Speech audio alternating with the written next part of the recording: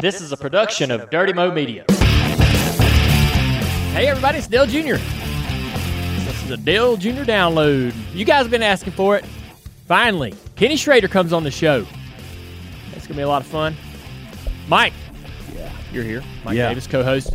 Nobody's been asking for that. Leah. I'm here too. Leah's here. Matthew. Everybody's here. So what more can I say? You've been waiting on Schrader. I can't wait. Well, let's just get right to it. First off, though. Oh, we're going to wait. We're going right into open segment. All right, so let's get the show started here. Phoenix. Great race. Wouldn't everybody agree? Incredible race. Incredible race. Hey, and it's so funny. Everybody on social media. Thank you, NASCAR. Okay, NASCAR. I know. Pay attention, NASCAR. Yeah. NASCAR, this is what you should have been doing a long time ago. All right, NASCAR, you learned your lesson. NASCAR takes the blunt of all the responsibility. Cole Pern comes on to social media and saves the day. All right, Cole Pern, crew chief for Martin Truex Jr. last year and throughout the last several years. And now a ski resort owner or something? Yeah. He is retired to owning a ski resort in Western Canada. And he says, interesting, everybody loving this rule package. This is what NASCAR basically wanted for the last year until the RTA cocked it up. Ooh. All right, so fighting words. And that's, I think, what I take away from that, and what everyone else should take away from that, is that you don't know the whole story. Oh, all right. And so, in anything, right? In anything, we all sit there and watch the race. I watch it on TV just like everybody else, and I don't even know the whole story. All right. And so, we should just go a little easier on NASCAR. I've always felt that way. I never felt that way as a driver because I was like, everything's NASCAR's fault. If it's bad, that's on NASCAR. If it's good, somebody else is probably responsible.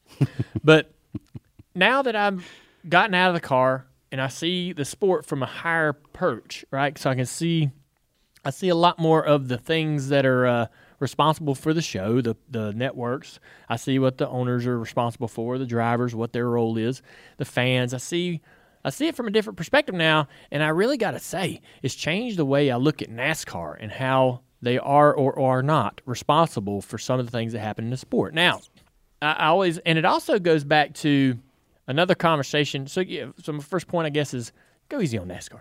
The second point is there's way too much collaboration.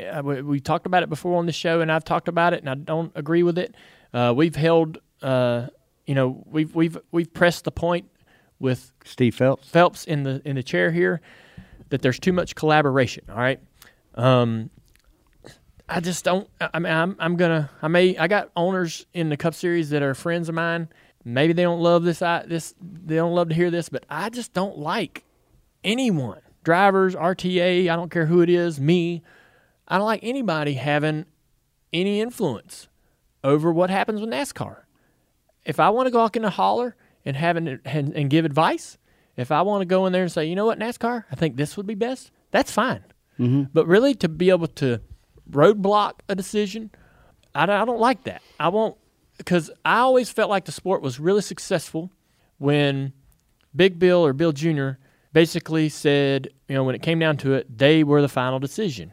They leaned on the network for sure. The network had influence, but they weren't, and Bill Jr., I know there's times when they had to do what they had to do because of the network, right? Or because of what was best for the owners.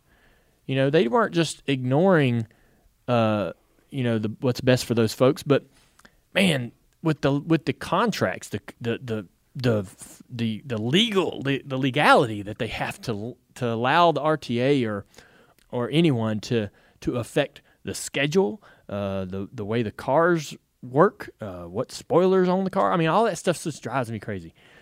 It reminds me that there's too much collaboration.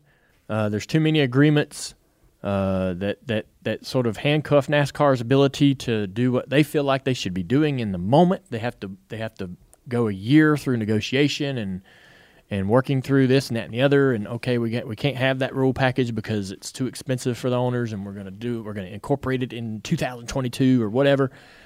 All that stuff's pretty annoying. But anyhow, very interesting for Cole Pern to chime in and bring that to light. What do you think would RTA cocked it up mean basically because of the expense? Yeah. I know we're sitting here trying to guess what Cole Pern means. I mean, I'm not trying to speak for him, but I mean, what did that even? We can only assume. Right. That we can only assume, as we do with a lot of things, that the RTA didn't want that package at the short track and then another package at the bigger tracks. What's best financially is to have more continuity, more things the same. They don't have to just have a car. It basically challenges the teams to be engineering in two different directions, right? You have to engineer and work extremely hard and spend a lot of money to understand how to set the car up with this spoiler at this track, and then you have to totally reinvent how the car is going to work with a giant spoiler at a different track. I mean, it's expensive. Yeah. All right. And I have opinions about that, but I feel like that if I were in charge and I'm NASCAR, I'm going to make the rules. And you got the budget, you got the team, you figure out how to fit in the box. All right? That's it. So we went skiing. How'd that go? I hadn't been skiing in 2 years. Me and Amy took a trip to Utah, thanks to Cessna, Textron Aviation. They brought us out there, and Amy hadn't skied since she was 12. I hadn't skied in 2 years. I came back, both knees intact. Good for you. Success. That more than what I could say when we went skiing 2 years ago. Yes. I was super nervous. I saw one crash that I saw. So I'm down at the lift. I'd skied a few times, and I'm down at the lift. Here comes the four-wheeler dragging some guy. Oh, wow. All right, he'd had trouble. He had a smile on his face, though, so must not been too serious. I'm like, oh, man, okay, that's a good reminder. Just don't even, this ain't a race. It's just chill, go at your own pace. Later on, I'm coming down the mountain, and it was busy where we were at. There was a lot of folks skiing. You had to be pretty careful. A lot of different speeds, a lot of different skill sets. I'm a beginner. I'm green, all right? I can go down some blues, but I probably shouldn't. Okay? I saw a crash. It looked bad. And the next time I'm coming down, they were still sort of bundling that person up to drag them out of there. And then, I heard of another injury that happened to someone who was in our group who'd maybe messed their knee up. So it really made me nervous, especially as I get older. I'm not as daredevil as I used to be. I think as I get older, I want to do less things that are risky and dangerous. I don't like that. When you're young, that's normal. I know I don't like it though. When you're young, you just go. You're like, that looks fun. I want to do it. My friends are doing it. I'm trying it. I don't care about the dangers. I don't even think about it. Now, I'm like, I can't blow my knee out. Well, what if I break my leg? Right. What if I do something that's permanent? Yeah. Repercussions. Yeah, you're thinking about that stuff before you go. You shouldn't. There's a million people out there skiing. They're not, they probably aren't worrying about that. Why am I worried about that? Why am I such a wuss? You know what I'm saying? That's all going through my brain. Little Last Spoiler came back. We talked about it. Woo! Phoenix was a great race. Little Last Spoiler. Got to give it up for Little Last Spoiler. I think that needs its own Twitter account now. Big Ass Spoiler's coming. Big Ass Spoiler's still in the building. He's going to be back this weekend, right? Not a fan of that guy. Big Ass Spoiler. He's coming back. Yeah. Big Ass Spoiler's got his place. I'd like no ass spoiler. Yeah. I don't think it's I think it's at the dirt track. Big Ass Spoiler. Little Ass Spoiler did a good job. Congratulations, Little Ass Spoiler. Truex. His woes continue. I can't finish a race. Yeah. That sucks. Yeah. You know what though? In this day and age, or like with the way the rules are, where all you got to do is win a race. I mean, like he's gonna win his race at some point, and all this is going to be an afterthought. He's fine. No reason to worry about. I'm not worried. Truex. He. When I see Martin get out of the car, or when I heard him over the radio, all right, at Fontana, carrying on, and it seemed like it was every other lap. It wasn't, but it seemed like there was a string where he was just cussing everybody. I'm gonna wreck that guy. You tell him next time. We all have done it. I've done it, and I'm telling you, I can't count the times that I've gotten out of the car at the end of a race and went, what in the hell was I thinking saying all that shit on the radio? Right. Just being stupid. Yeah. You're in that car and you start mouthing off, and even your own team looks at you like, what the hell are you doing? Like, what are you saying? Like, who cares? Mm-hmm. Like, get drive, right? So, I can't be too hypocritical about what Martin Truex was doing last week. I made a little fun of it on social media. This weekend, had a little trouble. I'm with you. I think he gets it going. Yeah. They're fast. Yeah, that's the thing. As long as you're fast, he got wrecked this past weekend, right? So, hey. Yeah. But when it rains, it pours. Right. And there was a year where I remember, I can't remember what year it was, but, we got wrecked at Daytona, and then you went to the second race, which I thought was Fontana or something, and, man, it stunk. Yeah. And next thing you know, you're like 3 or 4 races in, and we're 20th or something in points, and it's like, oh, okay, so now it's starting to feel like a hole. But see, that doesn't apply anymore. No, it doesn't. You just win a race. Noah Gragson. I had him in the office here last week. I said, hey, dude. Really? Or actually, I texted him. I was like, I don't even remember what I said, but I was like, get your shit together. Quit being crazy, man. Let's buckle down. Get back to work. You've been kind of, a little careless.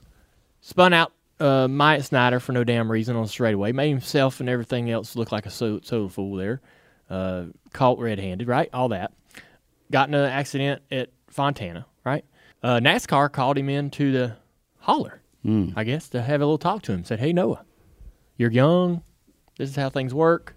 Need you to use your head. Get back in line. I thought that, that's another when it rains, it pours kind of thing. But hopefully Noah, it'll be interesting to see how he responds. You're saying so he got called to the NASCAR hauler? He got called to the NASCAR hauler during practice at Phoenix. Oh, wow. It was on Twitter. All right, they called him to the hauler during his practice so that he would say, so they could talk to him about the last couple of weeks. He's been a little careless. I got you. And they were going to say, hey, look, not only are we going to discuss you doing a better job out there, but you're going to miss a little practice while we discuss it. That's old school. I liked it. That's interesting. I did. I liked it. Hey, got to get the point across. Those are. I don't like the kid gloves. I hear you. You know what I mean? That's old school NASCAR. Hey, guys, before we bring in Ken Schrader, let's first talk about a loyal partner. Picture this. It's blazing hot outside and you need to head to work. You get into your car and turn on the AC to get the cold air pumping as soon as possible, but it doesn't work. Instead, blowing hot air out of your vents and directly into your face. No, your car doesn't hate you. This issue is commonly caused by low refrigerant due to leaks in the air conditioning system, and there's an easy all-in-one solution that will restore your cold air in no time. There's no need to go to the shop and pay lots of money when you can save time and money recharging yourself with AC Pro Recharge Kits.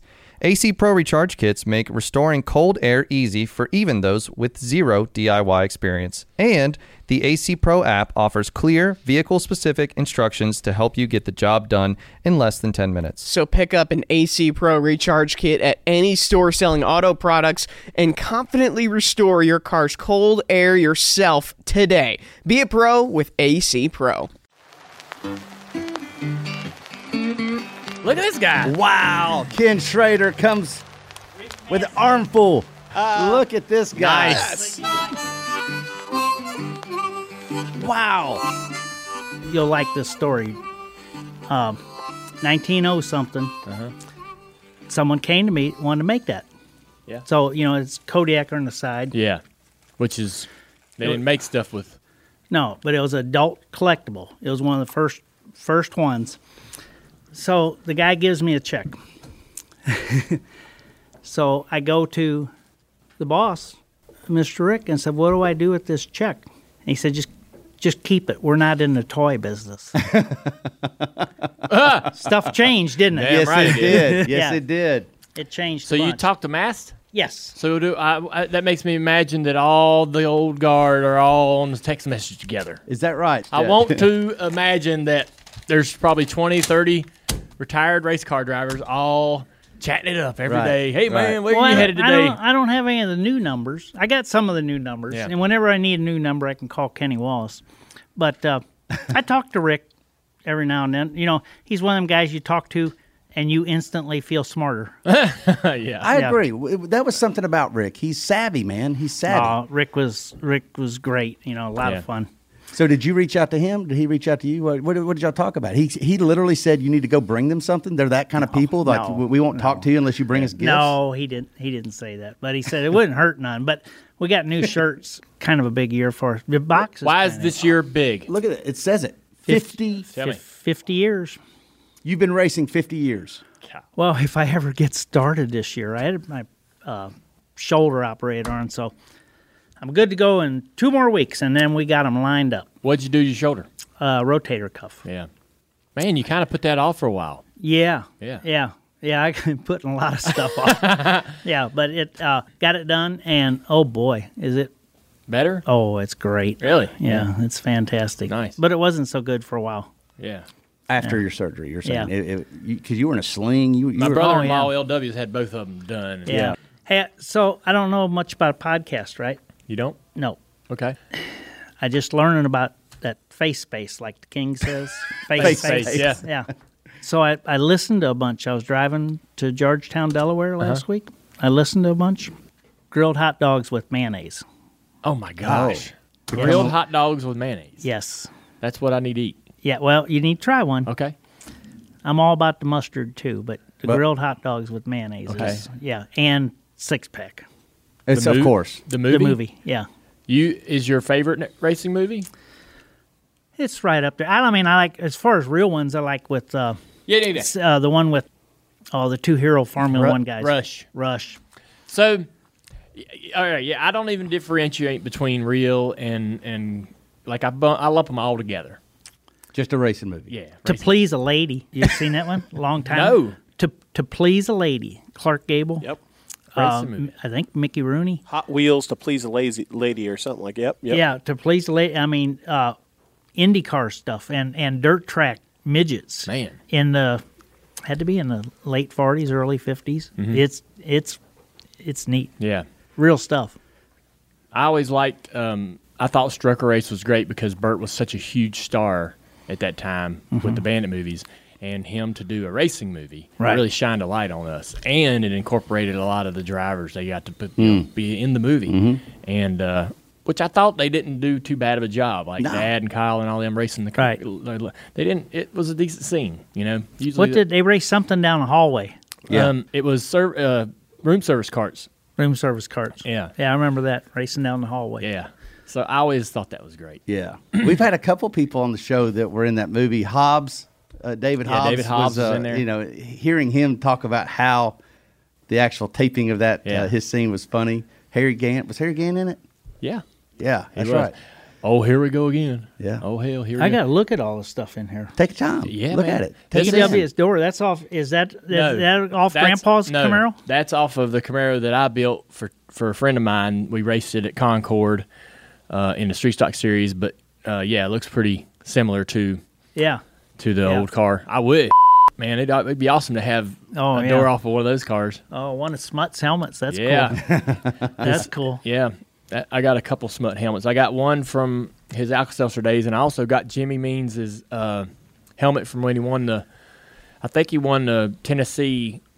You remember back in the 70s when they were giving away those Winston Racing Series championship helmets to the state champ? Yeah. Jimmy won one in 74. Yeah. And I got that helmet. Guys wore them, and it always aggravated me. You're not supposed to It's wear like a that trophy. thing. It's a trophy. It's supposed to be sitting on the shelf. I know it. Yeah. Tommy Ellis used to wear his. Is that right? Remember? Yeah. Oh, He's learning a lot about Tommy Ellis over the last I couple have weeks. been. Yeah. Yeah. He used to wear Tommy Ellis was sitting in Junie's office when I got hired in '85. Yeah. I mean, Junie called up, and I flew up there, and somebody picked me up at the airport and walked in Junie's office, and Tommy Ellis was never very happy with me after that moment because he was trying to get it too. Well, I didn't know that.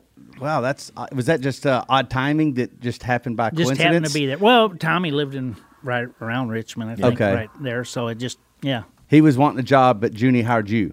Yeah. Yeah. Yeah. Yeah, I wouldn't like you either. Yeah.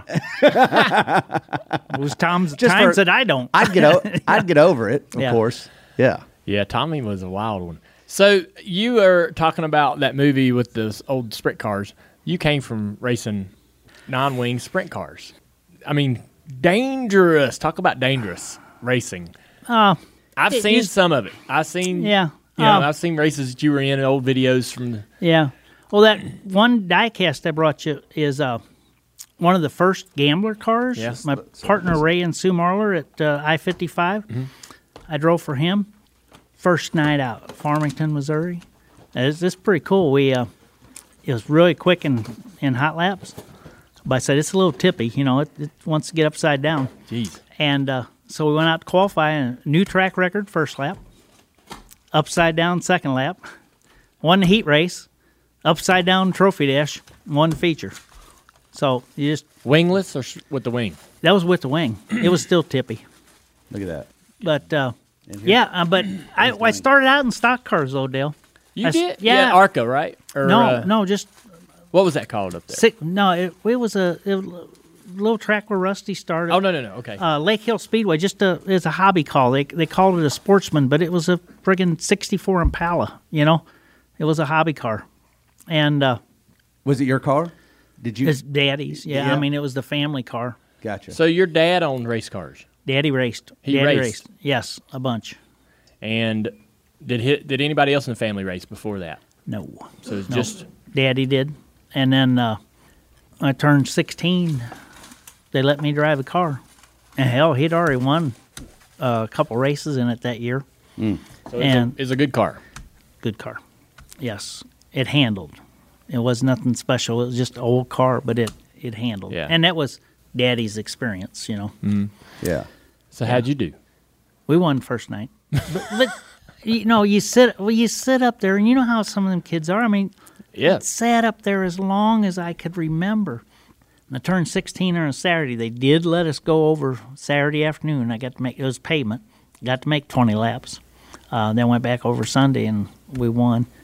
But it was like taking a knife to a gunfight. It was a good little race car. Yeah. Yeah. There was fancier ones, but none that went around and turned better. Yeah. Well, then how did you end up in like dirt sprint cars with wings and? Yeah. Well, how did you progress into that? One night there was a guy I met. You leave school at lunchtime when I was, I guess, a junior, and go to the Dairy Queen. There's a guy there that I knew owned a midget, and I kept beating on him to let me, because they ran midgets at our little track every now and then. I kept beating on him to let me drive one. Yeah. And he let me hot lap his one night. He told me just lock the brakes up, then let them off. The oil pressure comes up, hit the switch, go. Oil pressure never came up. So they pushed me all around track. I pulled it out of gear, coasted in, told him oil pressure never came up. He's like, you dumb friggin' kid, give me your helmet. He gets in there. Well, he goes right out, fires it up, comes in. This is just a hot lap, and it doesn't have any oil pressure. And I look over his shoulder, when he pulls in, and so he shuts it off. I said, didn't have any oil pressure. He said, oh, it's got it. Something's just wrong. Well, it had a little piece of silicone in them. Remember them old neoprene oil gauge lines, So anyway, let me make a couple hot laps. We start in the back of the feature and run sixth. And after the race, he came up and gave me $40. And I said, what's that for? He said, well, I paid $100 to run sixth. You get 40 of it. Wow. And I said, no. He said, yeah. I said, I can go faster. The next week we run second. Yeah. We started winning some midget races, and the Marlers asked me to run their sprint car, and we won in it first night out. And I ran some old cars, and then we started running wing cars, and then I got an unbelievable, biggest day in my career to drive a Silver Crown car at Terre Haute, Indiana. And all of a sudden, people were calling. But I was still running the stock car also. Right. So what was the car that I see every once in a while that was the yellow? What is that? Yellow. What was that? It was a sprint. Ford? A sprint. Oh, the stock car. Yeah. What was that? It's a little Mustang. We had real good friends. It was Don and Hank Siva King in Fenton, Missouri, that owned race cars. And my buddy Jerry Sifford drove it, and he got hurt. So they let me at the racetrack, but got run over by a car. So they asked me to drive it, and I drove for them until I started. That was 79. Drove for them until I started. A couple years after I started cup racing, and then they just bought their stuff. But what? It was just a dirt car, and then we ran some. You raced for them, continued to race for them even as you entered the Cup Series? Yeah, I'd go home. And then you bought their stuff? Yeah, I'd go home on the weekends. And race that stock car? Run for them, yeah. And we'd still run the midget quite a bit. Didn't run the sprint car a whole lot, but still run the midget and just ran whatever. Yeah. So midget racers, dirt sprint car racers, typically don't become stock car racers. All right. And a lot of those guys would go to Indy. Even when Jeff came and Tony came, it was sort of there was a bit of a moment where the public's sitting there going, what are they going to choose? Right? Yeah. Are they going to come to NASCAR? Right. Or are they going to go to Indy? Was that what? So were you even thinking like beyond sprint car racing, beyond what you were doing? I was, as a kid, I just wanted to race, whatever. But did you want to go? Did you have like, all right, my goal is NASCAR. Yeah. My goal is Indy. Like, my goal was a little simpler. It was like to make enough money and not have to get a job, and I got no problem with working, because you wind up working harder doing this stuff, but just to keep racing. But I did get to go to Indy. Yeah. I went to Indy in 83.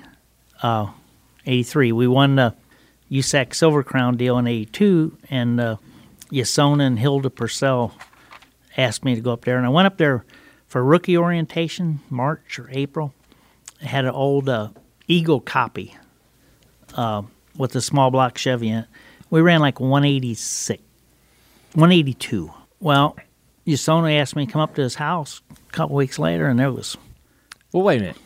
You go around Indy, even at 182. Like, what was... That was unlike anything. That's the first time you've ever done that, right? Yeah, it only took 186 to get in a race then. But I'm just saying, that's like unlike anything you'd ever experienced in your life. Are you sitting there going, I made it? Right. Well, what was your feeling? my feeling was, I got no clue what I'm doing, but this is kind of fun. Right. And he got all excited and bought a 81 or 2 March with a Cosworth. This is a real car. What's the difference? One was a Eagle. No clue. One was I didn't have a clue either.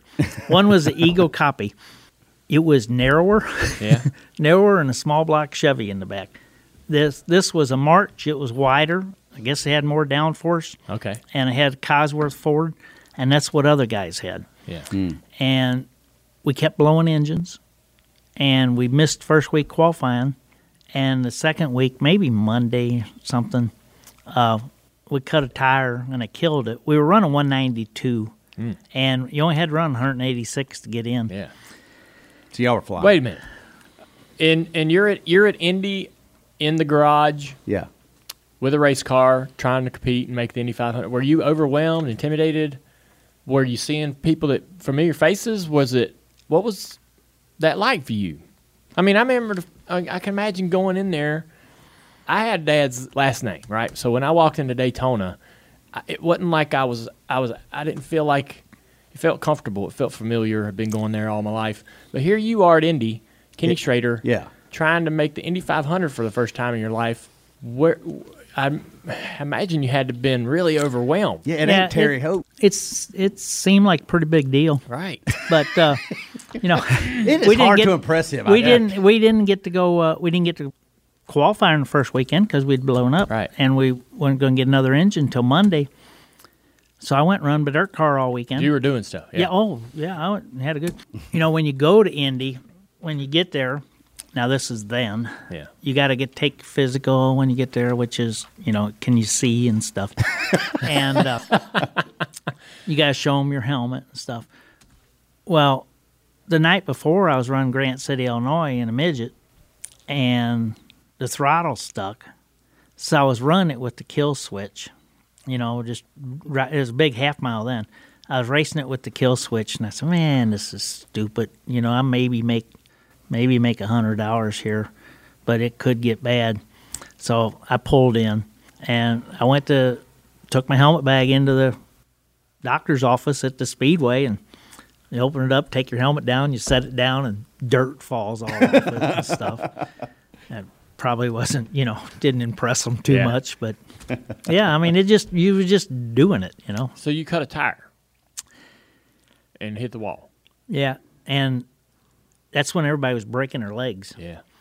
So we were running decent, and we were kind of on some people's radars just because we were doing good in the USAC Sprints and the Silver Crown cars.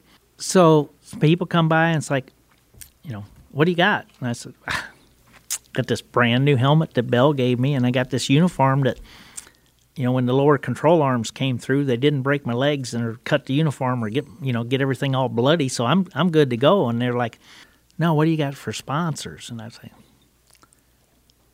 if I had a sponsor, you think I'd be doing this stuff? If I had any money, you think I'd be doing this?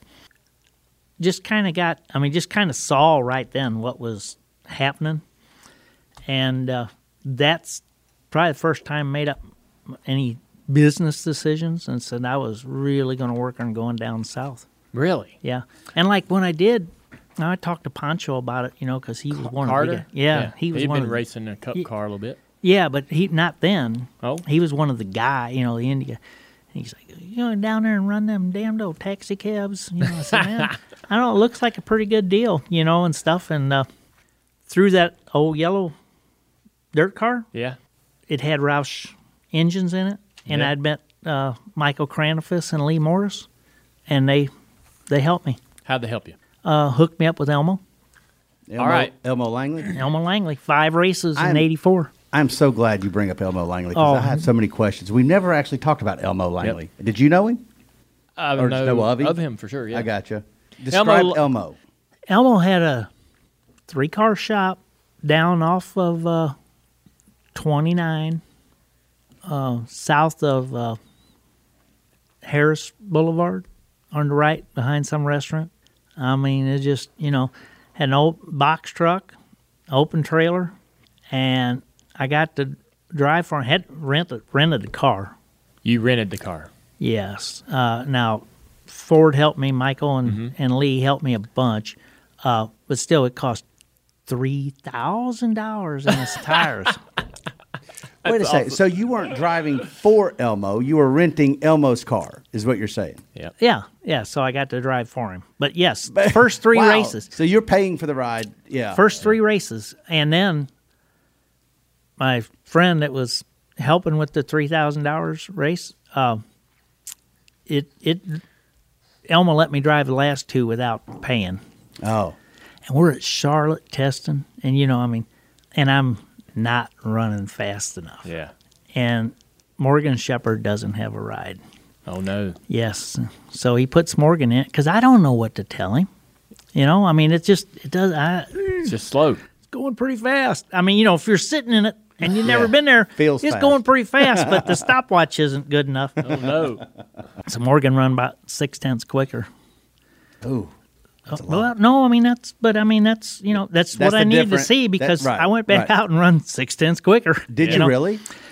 We were at Michigan with it first year, one of them first races, and Michigan used to be just Saturday, Sunday show. We'd get there and unload Friday, and everybody'd talk and go through tech. And then Saturday morning you practice, you qualified. You had another little practice. They ran IROC race. Then they had second round practice. Mm-hmm. We were running fast enough, and it kept getting slower and slower. And they found it had a lobe on the cam going flat. So they readjusted on it and talked to James Hilton. And I don't know if it was 1 or 2 gallons of propylene oxide, but we got her in the show. Propylene oxide. Yeah. It really helped it. That stuff works. Yeah. Look at your face when you say it, too. Oh, it was neat. It was neat. It's just like an emergency. You knew who had it in case between DK and Elmo and Jimmy and whoever Hilton, whoever needed it. It's like, okay, if you're in big trouble, here. I tried to run that stuff a couple times. I don't know if it helped me or not. But. Really? You couldn't tell a difference, though? Me and Wesley bought a can of it. Comes in to the shop in like a military style box, and I had to hide it because if Dad would have found out, he'd have been real upset. But we poured it in our fuel, shook it up, and put it in the car, and never bought any more. Back in the day when there was a ton of Xfinity cars, during the Busch Series. Xfinity car, yeah. There'd be 60 cars show up for Charlotte and stuff. Yeah, and this was at Daytona. And my engine builder walked in, and we had a brand new G Junior car body on a Laughlin car with a new Trick V6 in it. The engine builder walked in and said, "You got a shot?" And I said, "Oh, we're right there." He said, "You want it?" I said, "Yeah, I want it." So a gallon. Of propylene oxide? Yeah. The first lap was quick time, which shouldn't be. Yeah. The second lap was just a shade faster, because they told me on the radio that we were quick and we were late qualifying. Just you kind of knew who was left. And my crew chief was like, "I thought I'd run a lot faster second lap." I said, "If I'd have run it flat out second lap, they'd have been waving the black flag, not the checkered flag when I came around." So you were concerned that y'all were too fast, too quick on the first lap because it was going to be an indicator. And then the fuel samples came back Thursday or Friday. But Robert G. took the fall for that because it's like, man, we saw that your dry brake and everything was polished and stuff. And you got to be real careful when you polish that stuff because some of that residue from that compound. And I said, okay, we'll be more careful next time. Yeah. Wow. And that worked. We ran second at a big race in Florence, South Carolina with that propylene oxide in the tank. And Florence, South Carolina. I-95 Speedway, right next to Darlington. Oh, Florence. Okay. Florence. Yeah. So it was a big race, and the NASCAR sent one of their better officials over there. And before the race, I think before we ever all walked out to qualify, he comes by my car, and we had the screw-in cap on top of the deck lid for the fuel intake. He unscrews that cap, opens, pulls it off, stands there a second looking at me, puts the cap back on, screws back in. I was like, "What are you doing?" He goes, "That propylene oxide don't like oxygen." I was like, "Oh, okay." So, okay. And he walked on. I'm like, all right. He gets the next car and keeps doing it to everybody, right? And so we qualified and raced, and I ran in the top 3, second or third, and they said, you got to go over to the inspection shed. All right. They had us all there with our hoods off, doing the typical teardown. We go into the shed, and there's that guy standing there with 3 test tubes with all the top 3 guys' fuel in it. And it's all like a blue color, and it's not supposed to be blue because they stuck something in there that's turned blue, right? And he's like, all 3 of y'all are wrong. He's like, I ain't going to throw anybody out, but he said next week if any of you don't bring it back. Test bad. Yeah. Henry Benfield peed in our fuel sample thing one time. Really? Yeah. Dick Beatty was not amused. I bet. Yeah. No, wait. You just can't throw that one. Well, why? I was going to say, why would he do that? But then you it already answered. Benfield. It was Henry Benfield. Yeah. Of course it was. Oh, I never cared about numbers or colors, whoever was on the car, but I was listening to you, and the numbers got to be now because all those different, I never thought about that. Talking about moving the number around. Yeah, the number's important. That's the only link left. Oh, I didn't know what y'all were talking about. You agree with it? He agrees. Yeah, I didn't. I mean, I wouldn't never say, it doesn't mean anything. We got transponders. We don't even need numbers, but you don't know who it is. We'll give a quick, especially in our deal. Quick piece of context in case you missed our show that he's talking about when Dale Jr. went on his soapbox about the fan survey on Reddit that he found that NASCAR sent out on potentially relocating the numbers. Yeah. And there was some on the rear quarter panel or on the window or whatnot. And Dale Jr. took an emphatic stance to keep it on the door panel. Yeah. Right?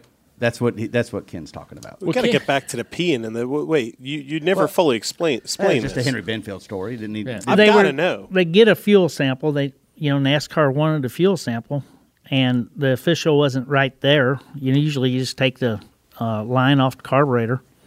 But Henry just went and gave him their peed sample. in the little jug and give it back to them. They weren't amused. Well, you know what? You bring up a point. Henry, when I think about people that you don't want having a grudge against, like Henry Benfield doesn't play by normal rules. And he used to do that. Henry, we've talked about it on the show. the X-Lax that he would go put into food and this stuff and hand it out to NASCAR officials or spotters or something. Not all of legendary. them. Not all of them. The ones he didn't like. Yeah. Well, the ones Right? that didn't play the game right. That's what Yeah. I'm saying. He just was ruthless in his retaliations. Yeah. So I mean, actually peeing in the test tubes. He was and the awesome. samples is He one was- of the nicer things. He got to be. He was my truck driver for a long time. And you were glad that he was your truck driver, Yeah. so you didn't have to put up with none of his Yeah. pranks. Watkins Glen, 6 o'clock in the morning, leaving the motel.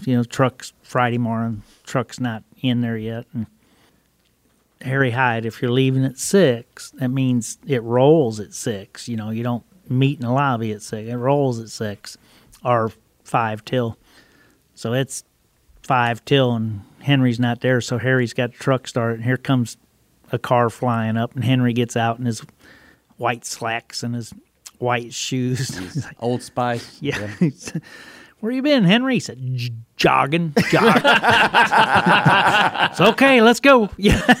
That's funny. Henry, I can't remember if I've told this story, but he ran an ARCA race at Pocono back in 2002. Sportsman race. Was that what it was? I told him up. But he He is run the only fifth or one. sixth. Yeah. Yeah. But he's the I remember only that. one, and I've never heard this, and I will never hear it again. He's the only one that he called for a 3-tire pit stop, and they're like 3, and he goes, I can't afford 4. Yeah. I took him up with my Shark Track hauler. Uh-huh. We hauled him up there, and he ran Charlotte. Daryl was his spotter, but Daryl spotted from his house. Yeah. He didn't watch the race. He spotted from. He was just listening to NASCAR radio, Oh, and there's someone spun off turn 4, and he said, "Yellow, Henry, they're spinning off 4," and he said, "Yeah, it's me, Daryl. It's me." He was the yellow. Yeah. Damn, Daryl, you should watch the race. Yeah. You know? You're a good spot. In Yeah. that same race, Henry says on the radio, I'm gonna need a fire suit on that stop. Why, Henry? I myself. We'll get back to Ken in a minute, but first, this important message. Well, Kenny, I think we need to talk about the week. The week. What are we talking about when we say the week? Does anybody not know? I figure it's going to take a lot of our time, so we might as well get to the week. Did you think we were going to talk about the week? I figured it had to come up. Yeah. I got some pictures to show you, but no, the good. I got a picture of the following week Oh, of Ron Pegram, your dad, and I, all arms around each other praying for the start of the race. I didn't know he was praying for my safety because he was going to dump me. But Yeah. the week was good. We didn't do anything No, it was fine. stupid. Yeah. So I'm honored that I've heard you say it was still one of the best weeks ever. it was a rite of passage. So it was. So for me, we've talked about it on the show. We had Sharon Medina on here. My dad's guys didn't talk to me much. They allowed me to be around, hang out in the pits, and I would try to stay close with Dad or whatever, run off with my friends or whatever. Not many of the guys from his time or his generation interacted with me. And so when you asked me to go on this trip, I'm like, this was extremely way out of character for me, for anybody in Dad's generation. And I mean, I wasn't going on trips. I was just trying to get to the racetrack when I could with Dad, and I was going to school and staying in trouble, right? yeah. At home.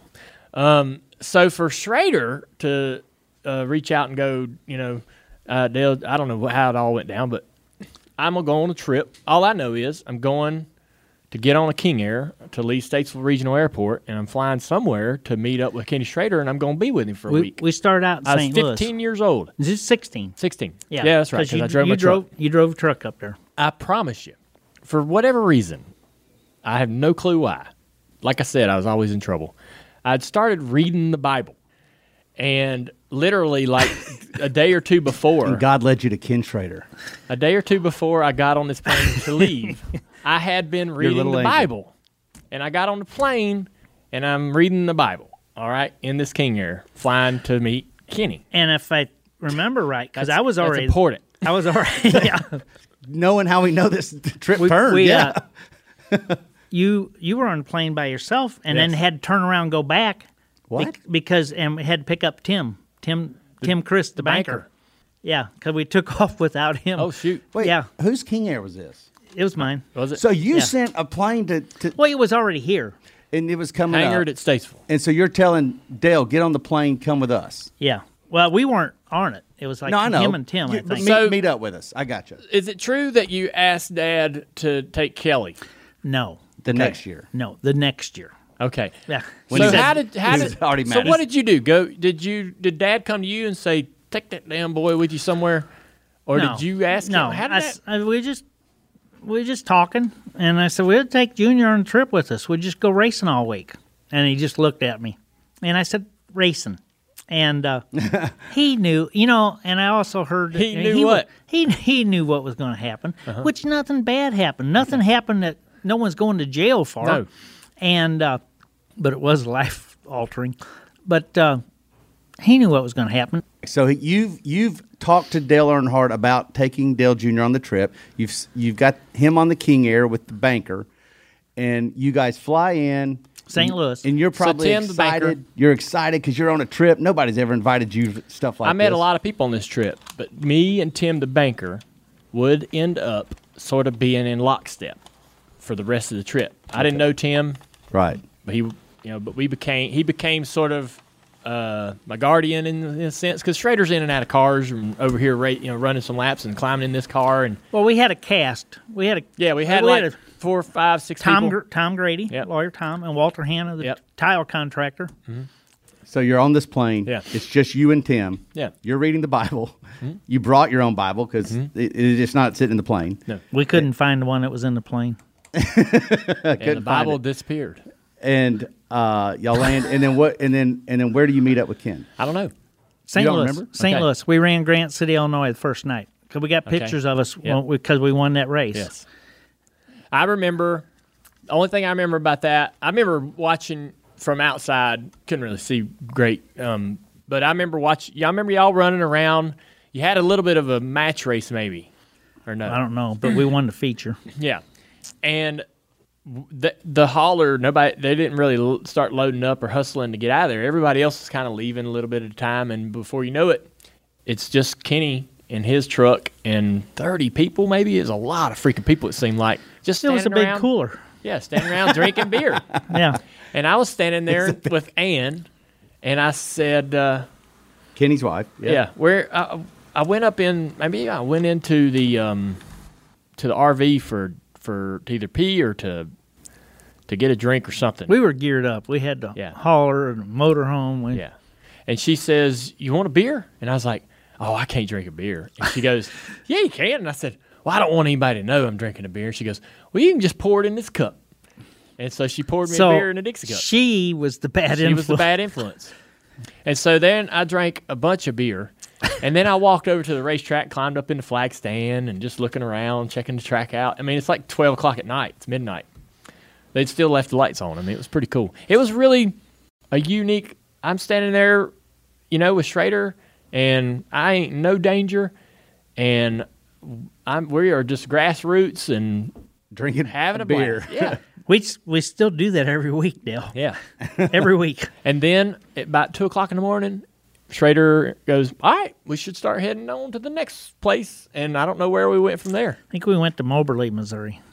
and raced the next night. Yeah. And then we went to Topeka to practice on Friday. Okay. And then Friday night we went to Belleville, Illinois. Yeah. That little So Belleville, that's how you say it? Belclair Speedway. Belclair, right. So we go to Belclair. This one I remember specifically because by this time, drinking beer every day, all day, it seemed like. I wasn't. Yeah, I he was. wasn't. I was racing. Yeah, he was racing. But now I'm getting my own beers after a few days, right? Gotcha. And me and the banker. We don't have to ask Yeah. anymore. I'm comfortable. I know where the cooler is. Real comfortable. Yeah, real comfortable. Right. Now I got a couple nudie magazines. The Bible's long gone. Your dad stuck his head in the camper at Topeka. During his practice. Yeah, he says, Junior up there. I said, he's fine. And he's like, he's got a magazine and beer cans besides the couch. I said, I'm good, Dad. Yeah. He didn't see that? Well, he didn't. He didn't take notice of anything awry at that moment. I didn't even know he did that. I don't remember that. Wow. So I remember Belle Claire. We go to Belle Claire. I walked into the infield and tiny racetrack, Mike. And I walked over to the rail in turn 3, and I'm literally standing in the infield in what I feel like was only a 4x4 or a 2x4 wooden rail in between me and the racetrack. No, yeah, it was probably a 2x6. Yeah. And on the outside, around the grandstands, and I think it's pretty much still the same today. I mean, it's like wooden. It feels like this is an historic track out of the past, man, that really, I mean, it's a great place. Kenny you still go there. Schrader, yeah, we go there some. Wallace still goes there. But I just remember how old school awesome it felt. Outside of the track is an old kind of a fairgrounds. Right in the middle of town. Yeah. Mm-hmm. And I remember we were there's heat races going on and everything, and I'm hanging out with the crew, 4 or 5 of us. And you met Nick Gomrick. He was explaining a lot of stuff to you. We were like, y'all hungry? I was like, yeah, I'm hungry. Let's go outside. So we went outside and we had kebabs. The best freaking beef kebab I've ever eaten in my life. And then we saw these 2 hippies in 2 wheelchairs fighting. And yeah, I don't know. I just sticks in my mind. I miss some of He was in the car driving. But I remember 2 guys in wheelchairs toppled over, and both of them had a hold of each other's hair. Not one was wanting to let go of the other, and they were upset with each other. Oh my God! But and I remember we were in the King Air a little bit, flying to a couple things. Well, we qualified Saturday. We flew to Topeka to do that, and then we King Air back to the dirt stuff. Well, yeah, we went to watch the races at Belleville, Kansas. The midget races at that and I met Sleepy Trip. Met Sleepy Trip. Yes. Yeah. You were quite impressed with Sleepy. Well, he has an amazing name, but also, you told me he's like the best ever. Hero, USAC midget racer. I don't know how many all-time winningest. I mean, he's just he's the guy. And this track, too, had a fair. It's like the track's plopped down in the middle of the fair. Huge dirt track. It's like 5/8 mile dirt track. What's it called again? Belleville High Banks. Oh, Belleville. Okay. Giant Belleville, circle. Kansas. Yeah. Giant circle. We go inside, and I'm watching I walk in. I literally set my eyes on the car going around the track, and I'm waiting on him to go into the turn, and he never did. And I'm waiting on him to lift, and he never did. And he's just a big circle, and they're just like, wow. Yeah. And I was like, front straightaway's maybe 80 feet long. There's a place where the wall is straight for 80 feet. Yeah. Wow. But I was pretty buzzed up when I met Sleepy. That was my only regret because I don't know if he noticed or not. Oh no, he said that's really Dale's son. Yeah, he was. Yeah. That's the trip where when we got to Belleville, we didn't have no way to get to the racetrack, right? I don't know. Yeah, it is. I know it is. Well, that's the only time I went to Belleville. Yeah. That I flew in there. Yeah. Because we had to. We flagged down a pickup. And we all climbed Yes! in. Yes, we flagged down a pickup, and then I gave the guy like $20, and Nick gave him $20, and it was like maybe 6 miles. And we had our beer cooler. Yeah, and we didn't have a way to get back after the race. So I said, I got all kinds of guys at the racetrack. We'll get a ride back. Well, they were loading up. We had to go back and run to Topeka next day. They were loading up, and they were going to have a beer. So we went out in the parking lot and flagged down another couple pickups. And got back to the airport. To get to the track, I mean, are you like a step away from hitchhiking? That I mean, was is exactly that's what we were. We were hitchhiking. We were hitchhiking. Like Dale's anger at the end of the week starting to make a little bit of sense. Oh no, we were. He was not at all angry about the hitchhiking. No, I got it. But I'm saying is it like in the totality of the week, like it's starting to make sense to me. So you're hitchhiking to the track because you don't have a ride. Where were we when we went to the Gentlemen's Club? Well, we flew back from Belleville, Kansas, and we had to run to Topeka, where your daddy was coming in, and we were all going to race. Rick Hendrick was there, and we were all going to race Sunday. So that's a Saturday night? Saturday night. Okay. We flew back to Topeka. I thought that was in the middle of the week for some reason. No, Topeka was Saturday night. We didn't race Saturday night. We just went and watched Topeka. And Saturday night, you were tuned up. You were tuned up. Yeah. So Saturday night, Schrader and them all organized a trip to the Gentlemen's Club. Well, it was between the airport. I mean, and, it was a stop. It was on the way. way home. Yeah, You wouldn't have It was gone on the way home. You wouldn't dare go out of your way to the Gentlemen's Club. No, I we mean, had a it's- van. I mean, We're in a van. We pull up, and Schrader is like all of them are sort of talking. I'm sitting there, and we're in this van pulling in, and a couple of people were like, "They ain't gonna let him in." Schrader's like, "Oh, they'll let him in."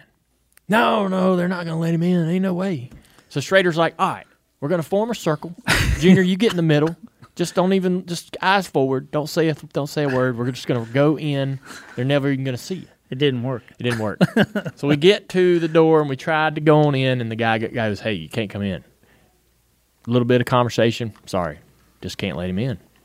So Schrader, I said, "Y'all go in. I'm gonna go back out to the van."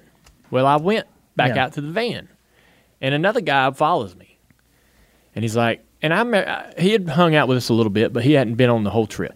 So I know this guy. It's not some stranger. So he's like, let's sit in the bed of this pickup truck next to the van. There's a truck next to the van. Me and him sit in the bed. We don't know whose truck it is. So me and him get the beer cooler. We sit in the bed of the pickup truck, and we're drinking beer, and we're just watching people come in and out of the parking lot. I'm hanging out with this guy. I know him because I've seen him a couple times this week, but he hasn't been on every single thing with us as we've traipsed across the Midwest.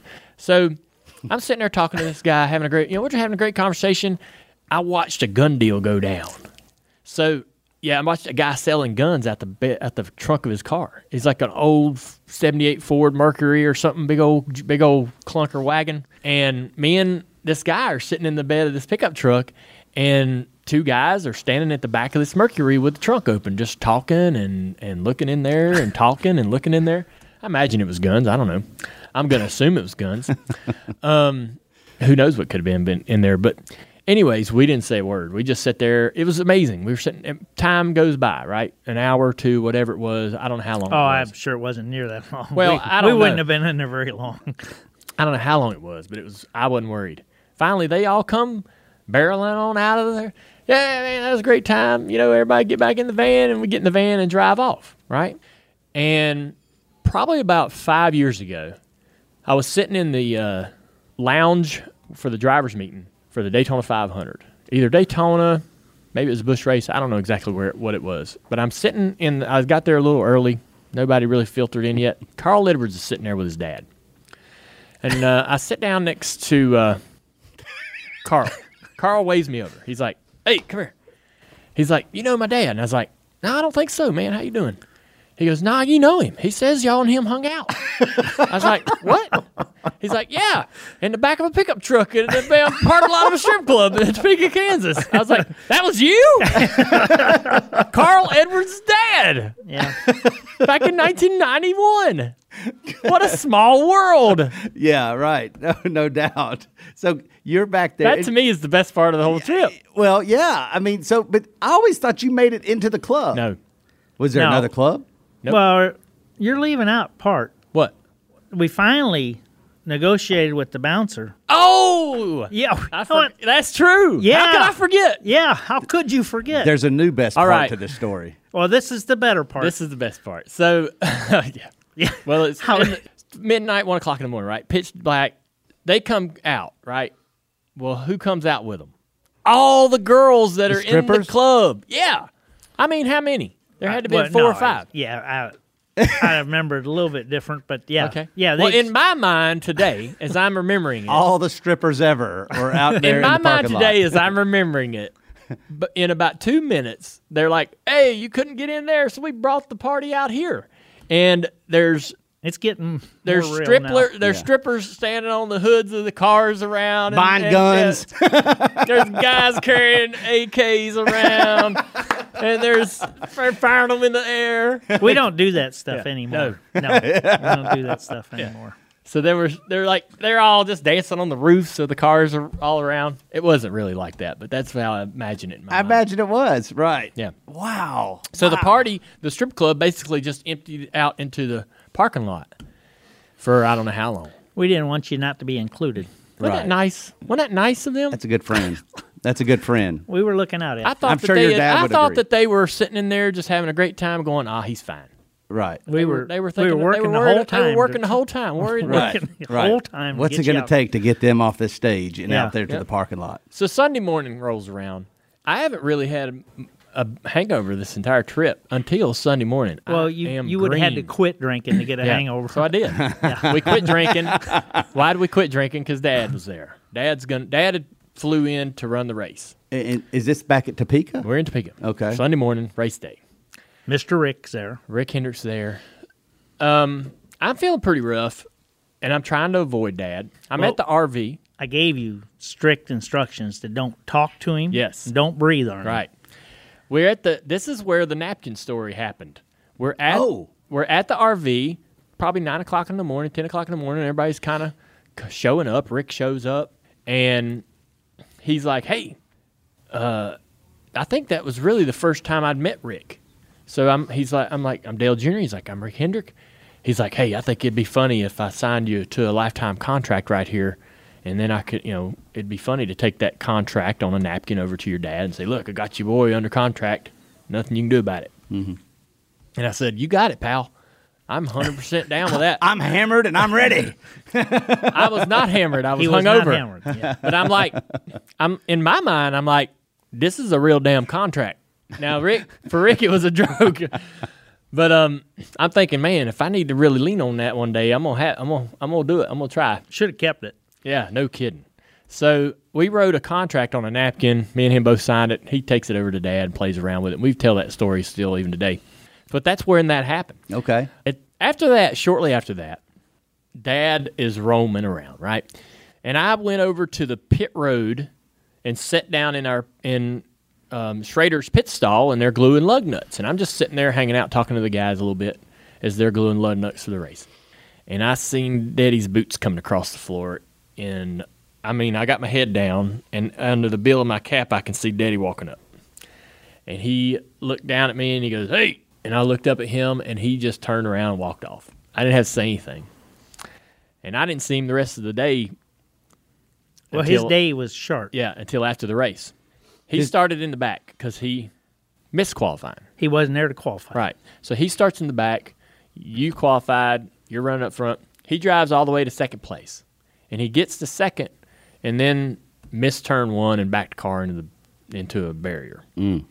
Great little race car. Mark Reno built it. And Tommy Kendall, I think, raced it in Sonoma. But anyhow, awesome car. Did you know, this is totally off the back of that car, the crush panels. Did you ever see that car? How they had the crush panels were some kind of weird fabric or something. It was crazy. That turn one. Yeah.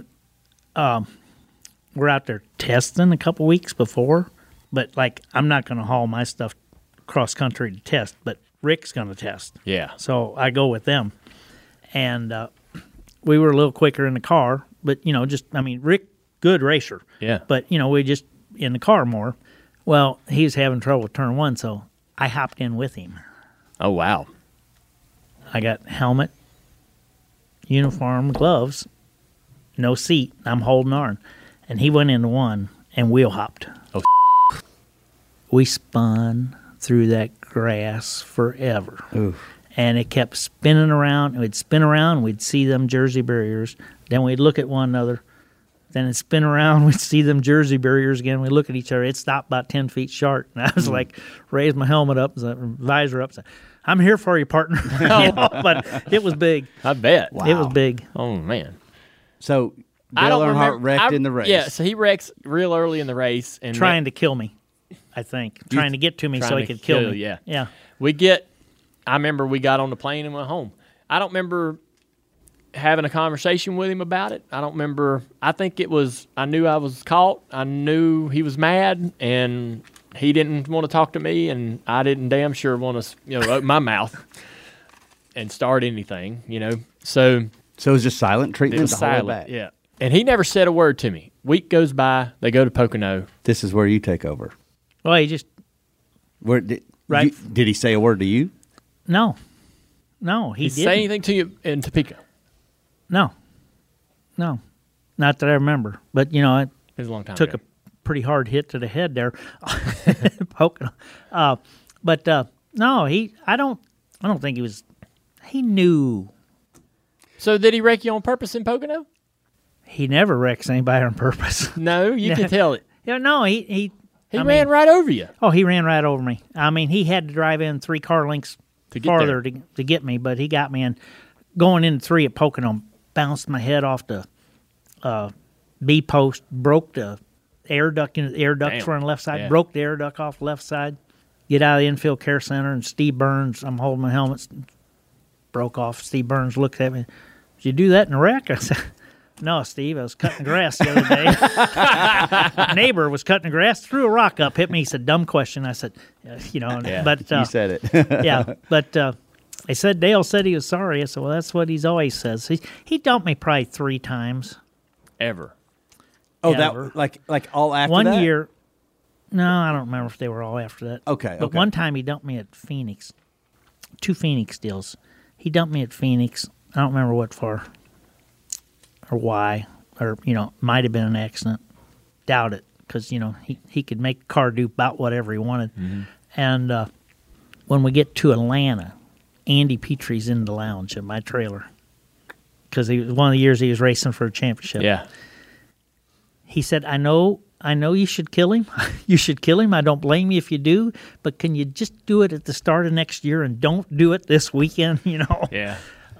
That, you know what? Did we the just same hear a story like Rick that Mast with Rick told Mast? us the same story. Like his crew chiefs different are race, different wreck, completely different same situation. conversation. Right. He was in the hauler one time. We got to Sonoma. He was in the hauler in the lounge, your daddy. And he said, I didn't wreck you on purpose. And, I said, bull, No, I didn't. But he was, if he is there to apologize, it was on purpose. Yeah. Yeah. But text Tony Stewart. He did some, how Tony, he does so many good things for people that you don't, everybody doesn't know about. I texted him a couple years ago. I said, man, you remind me so much of A.J. Foyt and Dale Sr. Why is that? I said, because you're a very sweet which your daddy was, but it's just something about, in the car, he was just rough. Let me ask this. If that wasn't the only time he'd ever dumped you, and if he never actually said a conversation to you, how do we actually know that he was mad about the Kansas week? Well, I don't think he was terrible, man. So next year I called him. I said, hey, we're going to take that trip again. He said, well, Dale Jr.'s not going. I said, okay.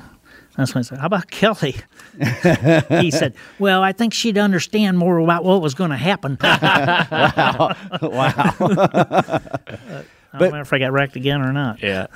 So your friendship with him, though, it was all intact. There was no long-standing type of feud over this whole situation. It was just kind of a fun And thing. if there was, I don't know. You wouldn't have known. No. Yeah. I had a couple things about your daddy. Yeah. Let's hear it. I wrote that stuff. When I moved down here, I moved down in 86. In fall of 86, Bristol week, when it looked like maybe they weren't going to send us home. Mm-hmm. We might get to stay for a while. Your daddy rode me around places. Hey, this is Punchy's. This is where you buy your tires. This is this place. This is where you do this. This is that. And he's just such a help. We built our place out on Windy Road there. He says, you get a bulldozer and dam up that stream and put a pipe there and then put this other pipe in and make a nice pond. He said, you get the pond done, I'll get you fish for it. I'll get you fish. So I called him up and said, hey, this pond, it's looking good, and it's probably, a couple more days, it's going to be full. He said, okay, no problem. We're going to put 100 catfish and 200 bluegill in there. And he said, I'll take care of it. It's okay. And he did. And 2 weeks later, they called, want to make sure we were there. I said, yeah. So they came on out. They were COD, but they came on out. We had to pay for the fish. He took care of ordering them and stuff. And then one time, that was a little detail. when he was building the deer head shop, he was going to get it done before ours. And I said, no, mine will be done first. And he pulled in our driveway, and shop's all done. It's got a gravel driveway. And I said, told you it'd be done. He said, I had to drive on gravel to get here. I said, call up whoever does the paving. Just call them up and tell them to come do it. So he called them right there, and they came out and paved it. Damn. Now, I knew I was going to pay for that. Now, I might have got wrecked one time because we were in Deerhead shop, and daughter was really little. And Taylor? No, my daughter. Your daughter? Yeah, which she went with Dale and Teresa and Taylor on the boat one time for a week. But my daughter was really little, and we walked in there, and she was Bambi. Oh. And I said, Dale Earnhardt shot Bambi and the whole family. Yeah, he didn't think that was so funny. I bet he didn't. No. There's a lot of those stories, though, of where Dale Earnhardt's taking care of a lot of people as far as giving them, advice on. I think Michael Waltrip had sort of the same story when he bought his place out here in Carolina. He's like, this is what you're going to do. You're going to buy this, and you're going to do this, and this is what. Yeah. I had him drive my car one time, and then there was another GM test car that we both drove. I really liked it. He didn't. But at one time at you know how it is when you get somebody to drive your car, it's like, But it's not. I was lost. I didn't. I didn't care. If you go a second faster, go a second faster. I just get, and we drove it. He drove it and came in and said, "You're going to kill him. You got to fix this thing." You're like, yes, thank you. Yeah. So, how did you lose your thumb? Pardon your thumb. I'm a lot more careful where I stick it now. Yeah. I can get it closer. Yeah. But we were in Monroe, Washington, Evergreen, with the truck series. And, back in the day, you ran the alternator belt, old GM alternator, and the belt came off the lower pulley, went all the way up the alternator, so that belt would sit there and go like that, So they just fired the truck up. I'm in my uniform, going to warm it up, practice 15 minutes. It died. I reached down there, the belt looked loose, and when I reached down there, they fired it back up because the hood was up, and it went around between the belt and the pulley to the ear on the alternator. There was a heim joint right there, so it was only like that far from the belt, and it stopped there. Then it came out. My God. And, so I told Timmy, the crew chief, I grabbed a shop towel, put over it, because it was only bleeding in one place because it was all melded together. And I put shop towel over it, started walking toward the ambulance, and I told Timmy, I said, get my thumb, put it in a cup, come over to the ambulance. So I go over to the ambulance, and I was in uniform, there's no blood any place, I got the shop towel around, and I said, where's the ambulance driver? And I said, I don't know, we got a problem? I said, yeah. I said, what's wrong? And I showed him, he said, oh my gosh. So they had this big 53-foot Tony Lama Medical Center there. We walked up in there. The guy put my thumb under faucet. Ugh. What? Yeah, it hurt. So then he said, okay, sit down here and lay back. And I pushed him out of the way. I said, no, I'm not laying back. I know what's wrong. Find the guy that drives the ambulance, send him over to the 52 truck, and, him and I and my thumb will all go to the hospital. That's what's wrong. I got back that night. Ron Esau ran our truck. I think he ran 8th. So you went to the hospital and they tuned it up? Tuned it up. And I told him, I said, make sure you cut a little extra out. I've heard about people that, cut a little extra bone out so there's enough meat on the end that when you hit it. Oh. Yeah. That makes Damn, sense. that's interesting. Yeah. Never knew this. Oh, yeah. Yeah. You drilled a hole in your finger one time at a test at Charlotte and drove the rest of the test after running a bit through your finger. Yeah. Didn't you? Remember. You don't remember that. The fact you don't remember drilling a hole in your finger talks about that might not have speaks been, to the life you've lived. No. I've been pretty lucky. Yeah. Shoulders, collarbones, shoulder blade, sternum, thumb. That's it. One time, you know how you wreck and you get the red eyes. I turned over a sprint car at Manzanita one time at Phoenix.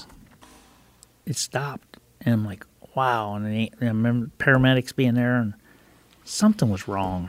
Just something was not right. And I reached up to my shoulder and, ooh, something broke on that side. And I reached up, something was broken on that side. And then I asked them, I said, my eyes open? And they said, yeah. I'm like, oh, man, I freaked. I said, I can't see nothing. It's pitch black. And Leland McSpadden was there. He said, don't worry about that, Ken. He said, I've had that happen a couple times. So I'd seen stuff happen to Leland that I never wanted to happen to me.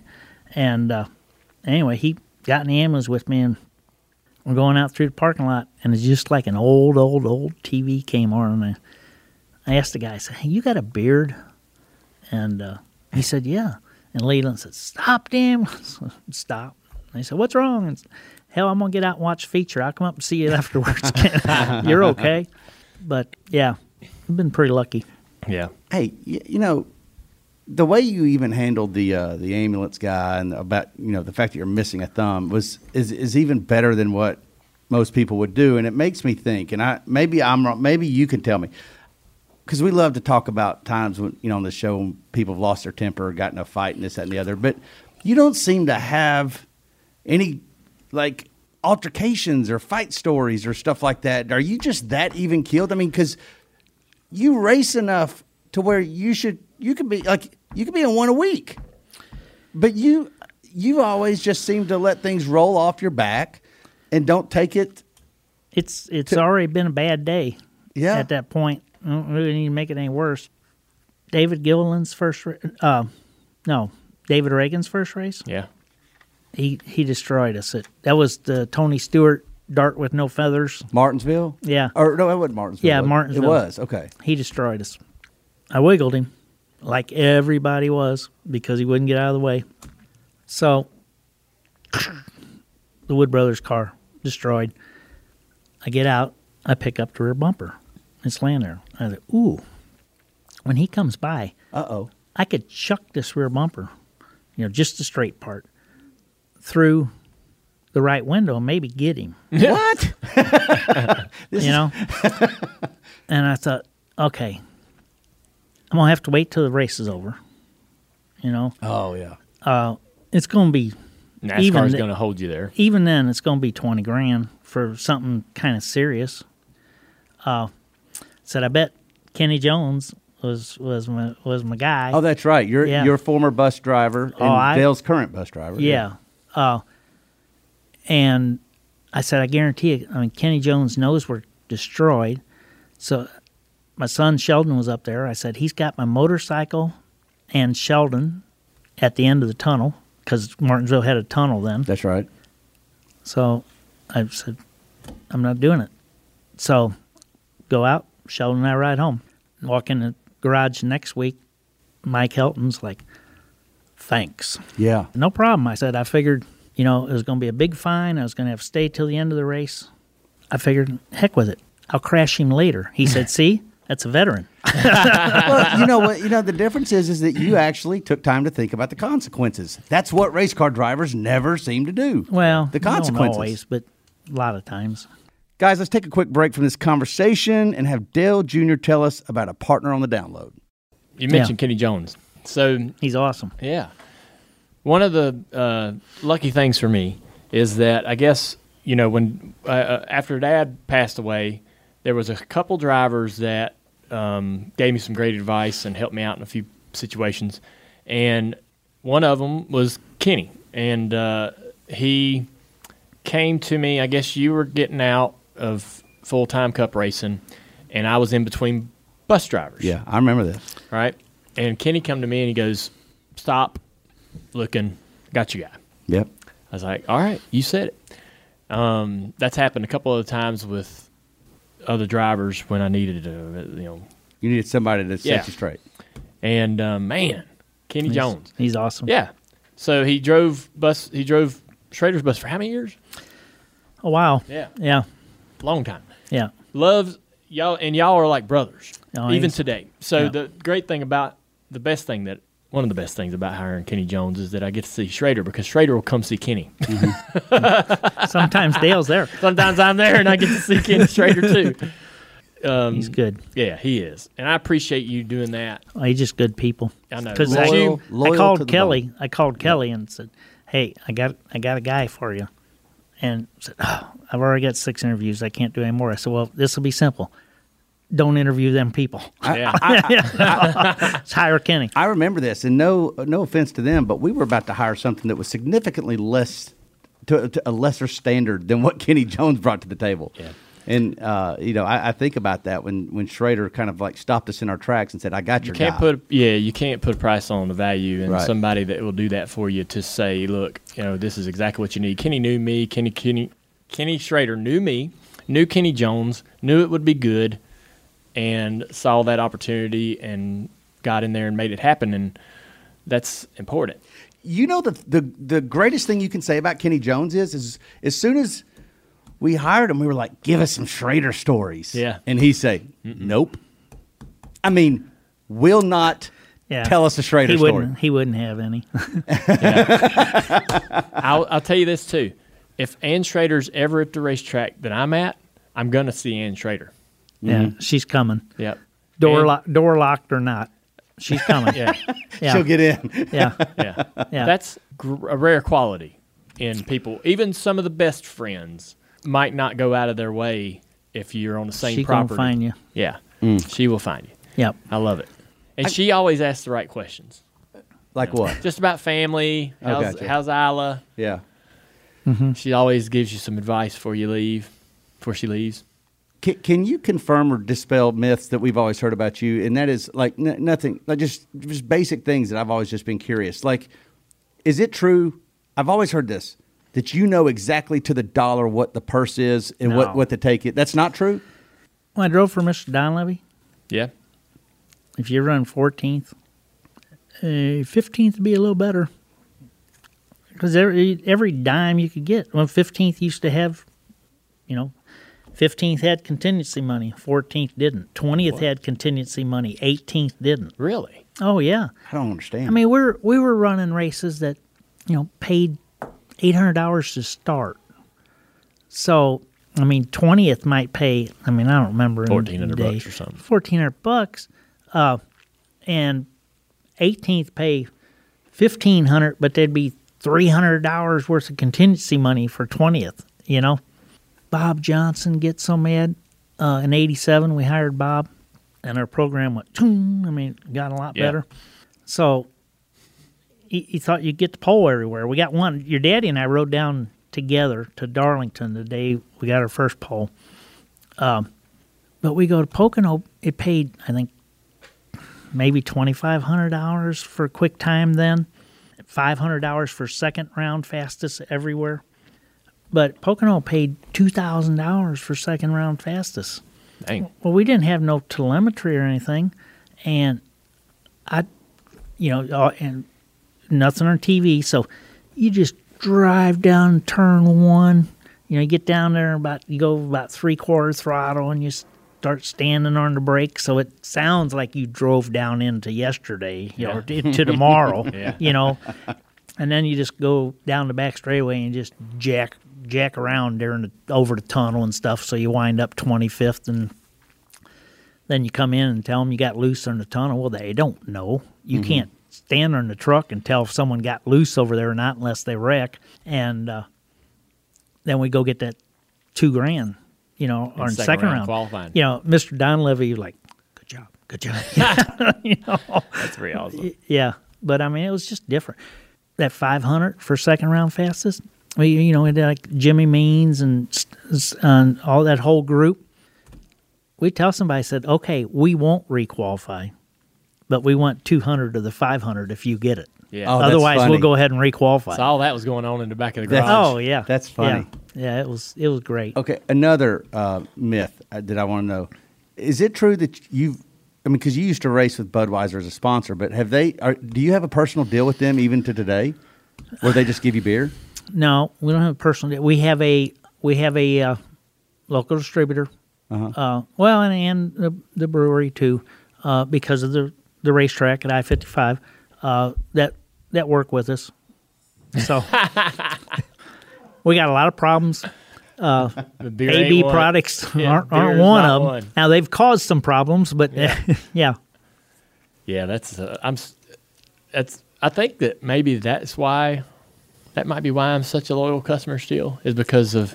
So I went in. I kind of came in behind Kenny, on the Budweiser deal. That's exactly right. And so and the way he continued to be an ambassador for them was an example for me, right? Right. And because I like free beer and they had great product. Well, your daddy, when I first hung out at his shop, it was come on over, we'll have a cold beer. Yeah. Cold beer. I'm like, how else you drink them, Dale? Right. But it was cold beer, you know? Yeah. And he had the beer room. Yeah. He did? In the Deerhead shop or something? Cases and cases, man. God dang. I mean, it probably was only about 30 cases max at one time. But it looked big when you were younger. When you were 16, 18, 20 years old, you were like, this should be under Jesus lock and key, man. Right. You know what I mean? Right. This should be in a safe. Do you keep, and this it would be probably a Kenny Jones source. He said that when it comes to record keeping, when it comes to your vehicles and stuff, that you have immaculate record keeping of anything you own, just to the date, like your you have logs, you're methodical in that. Is that true? I write a lot of junk down. Yeah, I write a lot. So that's of junk. true then. Yeah, I got. That's commendable. Not so much on the cars. I got a book on the cars, but not so much on the cars, but on the races, big time. Yeah. And it used to be, probably 81, 82 and stuff. You drive 30 different cars throughout the course of the year. You just go somewhere and drive something and just what it paid. Yeah. What association stuff. So 2001, maybe 2002, I'm sitting in my motor coach at Watkins Glen Friday night. Damn Terry Labonte. Knock on my door. I think it's Schrader. Hey, come here. All right. I mean, I didn't leave my bus for nothing. Right. And I didn't think anyone else was in anybody else's buses. Like I imagined that I'm sitting in the motor coach lot with all the other drivers all sitting in their buses, right? Watching TV, doing whatever. I go with Schrader. I mean, literally next door. And walk into a motorhome, and it's him, Terry Labonte, Rick Mast. There was 6 or so of you in there drinking beer. Yeah. Hanging out. Yeah. And y'all had been hanging out for a while. There was police tape around my motorhome, around Labonte's motorhome the next day morning? when I got up. said I couldn't enter. It was all the way around. Yeah, that was a big night. Yeah. And when you drive out tunnel, I've been to Watkins Glen forever, but drive out tunnel, there was people would hang signs over there, and people had a big old sheet up there that said Dale Jarrett crying towel. Well, we'd been drinking for a little bit, and I told Dale Jarrett, I said, hey, get your ass on a golf cart. We're going over there. Yeah. And it didn't have that up next day. They were Dale Jarrett fans. Really? Oh, yeah. Yeah, they changed. But we had to, we took cooler, and then we, drank theirs too. But and all them people up there, at all the racetracks. They are. They're great. So imagine that. Watkins Glen also is underrated. 4 or 5 veteran cup drivers cruising around on Friday night in the infield, or going from campsite to campsite, having a beer or two. In that moment when we went and sat down in that motor coach, I learned that Terry Labonte talks. I'd never heard a word out of that man. We had him at Michigan one time, and there's 4 or 5 of us having a drink, and he got up. We were by his motorhome, and when he came down, he had trouble getting in the chair. And we didn't say anything because he's 2-time champion. Yeah. Certain amount of respect there. And then when he went back into his bus the second time and he had trouble getting up the steps, says, okay, we don't care how many championships you won, your ass is going to bed. Yeah. That's good. Yeah. We had James Finch here last week, and he wouldn't tell us a story. I wonder if you remember, but when we told him that you were coming, he said, ask Schrader if he's ever had a car end up in his flower bed. Do you know what he's talking about? Yeah. LaJoy wrecked me at Atlanta in a Busch car. Mm-hmm. I mean, Atlanta, it's kind of big. Yeah. And I told Petrie, it was in Petrie's car, I said, I'll wreck him next chance I get. He said, no, you won't. You'll talk about it. You won't do it. I said, $100. And he said, okay. So that was in the spring in Atlanta. And we were only running some bush races, but went into 3 at Richmond. And I'm underneath Randy. And he's, we're going around another car, and I just dumped him. I went up to Reno the next week, and they cut the back half of it off and took it over to the house, put it in the front yard. No kidding. Yeah. Oh, that's what they did. Yeah, and they put it in your front yard. Yeah, and I asked. I asked. Now it makes sense. I saw Reno the next week. I said, "Man, I felt bad about that." I said, "I was up underneath him, and that lap car kind of runs out of the room." And he said, I thought it was the first good shot you got since Atlanta." And I said, "That could have been it too." But I bought 2 cars, and 2 engines, and a trailer from Finch after the ARCA race one time. Why? Red Cups were involved. Sorry, I didn't mean to. But I had to call home and said, "Hey, we need to bring like $110,000 check down when you come next week because I bought some stuff from Finch." Good Lord. And it was like $110,005 because the $5 was a non-compete clause to not run the ARCA race next year. That's funny. That's hilarious. Well, man. We got anything else we want to throw? Oh, do you got it? Yeah. Did you get to all your stories? Got Schrader? Well, your daddy. Mm-hmm. I know I pissed him off one time. It was great at Dover. The Gillette right guard halfway deal. Yeah. You had to lead halfway lap, 10 grand. Mm-hmm. But you had to be in victory lane after the race to get the check, or otherwise you didn't get it. I was under him. You know how Dover was, and just under him. And this was Bias Ply Tires, I'm sure, and he's making life miserable. Finally, lap 247, wiggle him a little bit and goodbye. And might have been Richard Broom, or maybe Ken Howells. He said, "Ooh, he's going to be very mad." I said, "You think he's mad now? Watch this." Mm-mm. And we led lap 250, and I just stuck my hand out the net and went like that and went into one and drove all the way up top and let him go, then just followed him. He was mad. He drove my Busch car one time at Hickory. Dad? Yeah. Yeah, the 15. Yeah, and I think it had Mom and Pops on it. And we went up there, and I said, "Hey, let's put Dale Earnhardt Chevrolet on it." He said, "Well, you won't make a show." And I said, "Well, we'll make a show. We'll be okay." Because he got in a point, where they were struggling there for a while on the bull rings, hauled ass everywhere, but not. And we went up there, and we qualified second, but it got rained out. And whenever they rescheduled it, I couldn't go back. And he called me up and said, "Hey," they said, "you can't go back." I said, "No." He said, "I want to drive the car." I said, "Okay." He said, "I'm going to come over and get it. I'm going to put my seat in it, and I got to put decals on it." I said, "No." Because I know how he was. He said, "What do you mean?" I said, "It's got a seat in it. You just drive that seat, send your decals over, and we'll put them on." "Oh, no." I said, "You'll just screw it up. You'll screw it up. It's ready to go. Don't touch it. Just drive it." So we didn't let him pick it up until Saturday morning. early Saturday morning, they came and got it. Went up there. He beat the hell out of it, run ninth, but he kept going to the back, having problems and stuff. But destroyed the body. Yeah. And then he got home. We cut the body off it when we got it back, and I ripped the friggin' decals off. I wasn't even thinking. Now you wish you had them. Yeah. It'd been cool.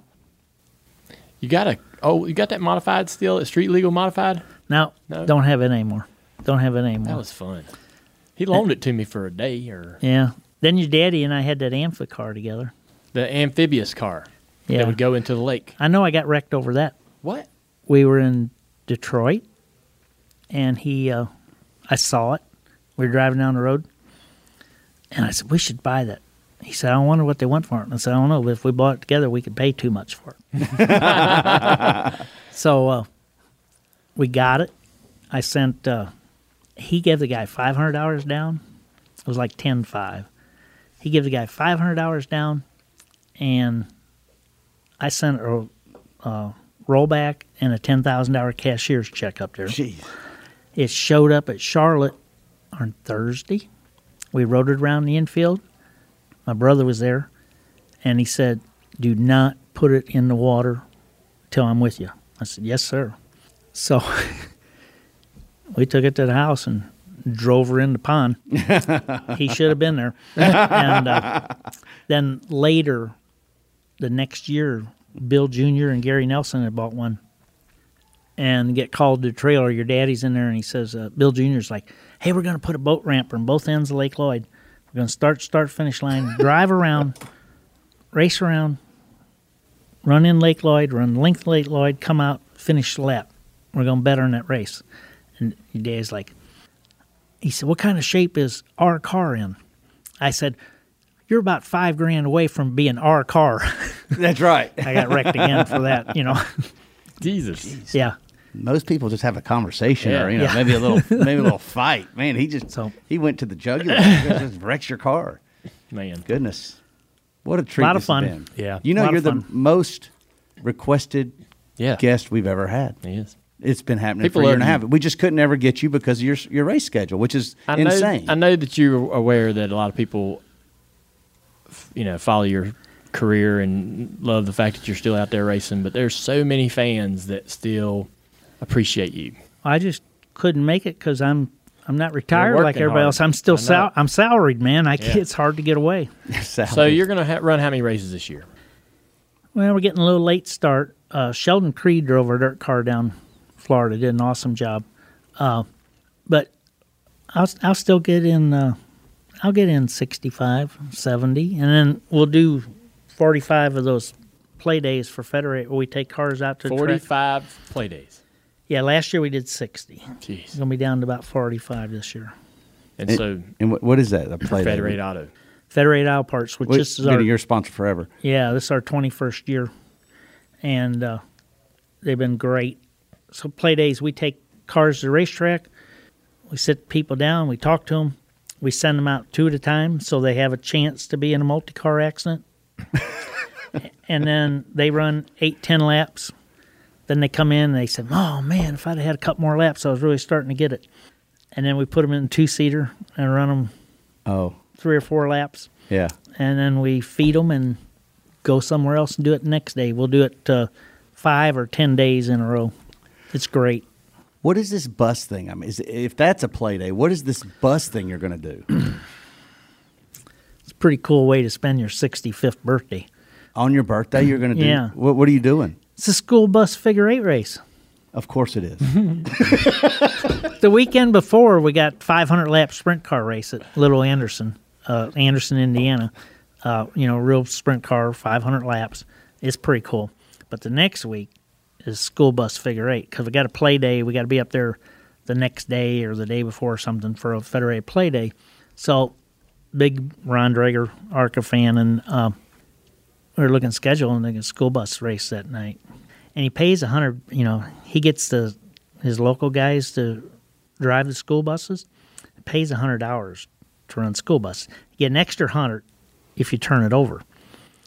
I said, "How do you turn over a school bus?" He said, "Oh, you don't even have to worry about it. You just got to tell your buddies it's okay. They'll turn you over for you."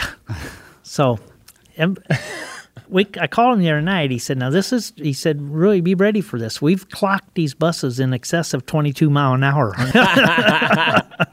So, yeah, pretty excited about Toledo on May 29th. Yeah. That's going to happen in Toledo. My God. 65-year-old birthday party, figure 8 school bus. Yeah, it'll be fun. Yeah. I knew he was going to be on this show at some point.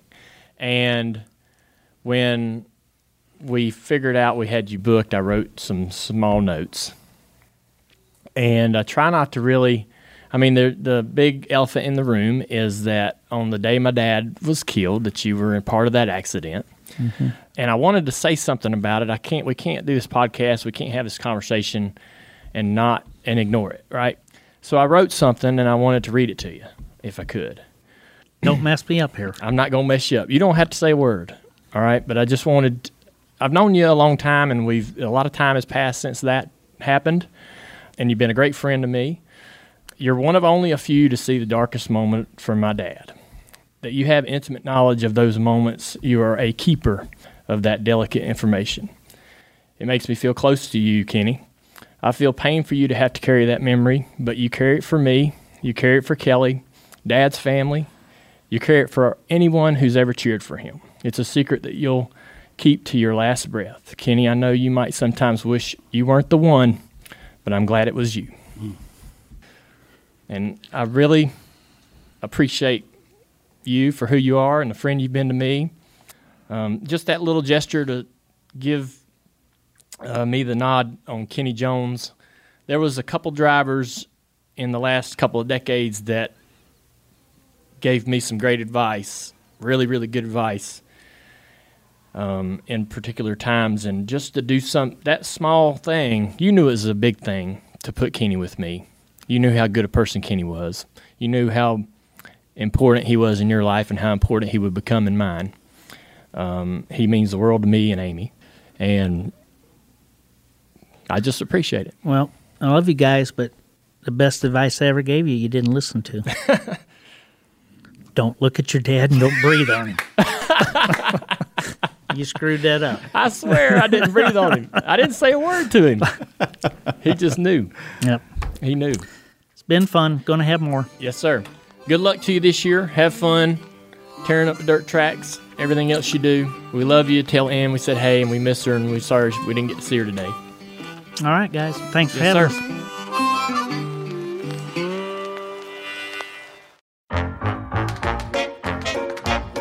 Time for some odd history. All right.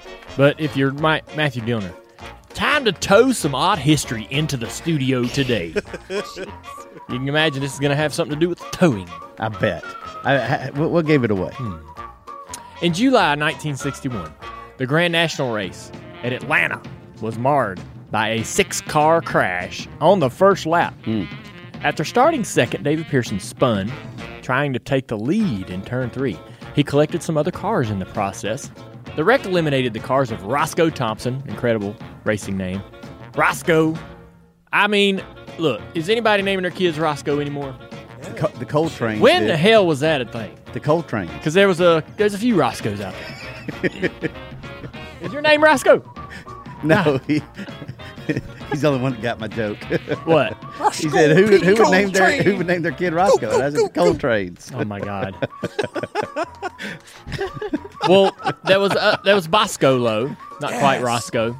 That Bosco, right in Asheville. Well, right? that was a nickname, though. So Roscoe must have been pretty prevalent, and they were like, you know what? We're not going. I like Roscoe, but we're going to change it up a little bit and go with Bosco. He was named after the chocolate drink. Yeah, Roscoe was taken. You know what we're going to do? It's a lot of Roscoes, Hold but on. Bosco feels right. I don't know, man. Sosco is next. If we have another one. I'm just saying, there's some names out there from the when you look at the history and think back, like Yeah. We ought to do an all names episode, like just the best racing names. That'd be fun. there's still some people out there naming their kids some silly names. Oh Tree. yeah. Oh yeah. Yeah. Like Tree. Sprout. Willow. Roscoe.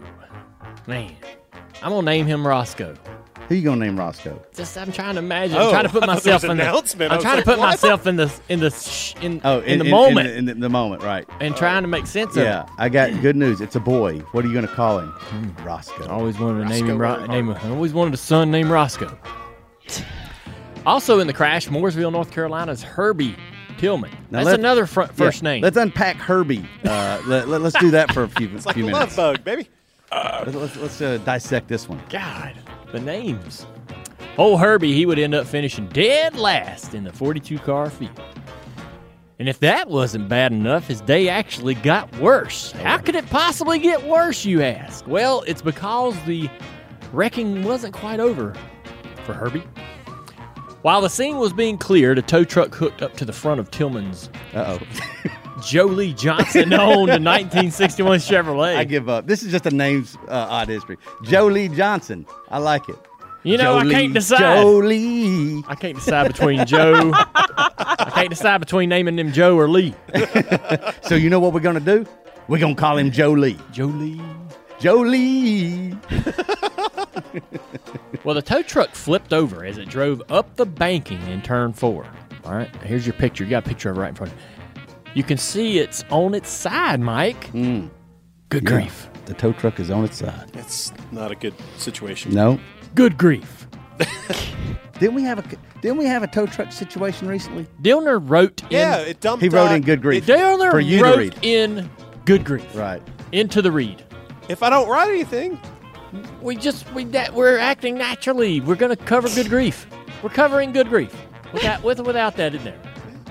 This is called upfront transparency reactions. Yeah, this is it's a little like the H&R Block, transparent right? scripting. The tow truck driver was from Atlanta. His name is Robert. But what was his last name? Higginbottom. Robert Higginbottom. At least he survived the first name blues. Right. Of Jolie and Herbie and Roscoe. Well, he was strapped with Higginbottom for life. They weren't going to give him the double. He was only slightly shaken up. And I'm sure he was extremely embarrassed by the situation. Yeah. Damn. Bob Higginbottom. Yep. See, now, his name should be Herbie. Herbie Or Higginbottom. Ross. Herbie Higginbottom. I know. He's just old Robert. Yeah.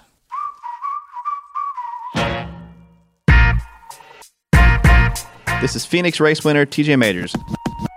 And when you're ready to listen to a podcast with unparalleled insight from the racetrack and the NASCAR industry, check us out on Door Bumper Clear. Yo, it's Brett. This week we talk about TJ's win, the major improvement in racing at Phoenix, AI technology in NASCAR, and much, much more. Listen and subscribe to Door Bumper Clear on all major podcast platforms.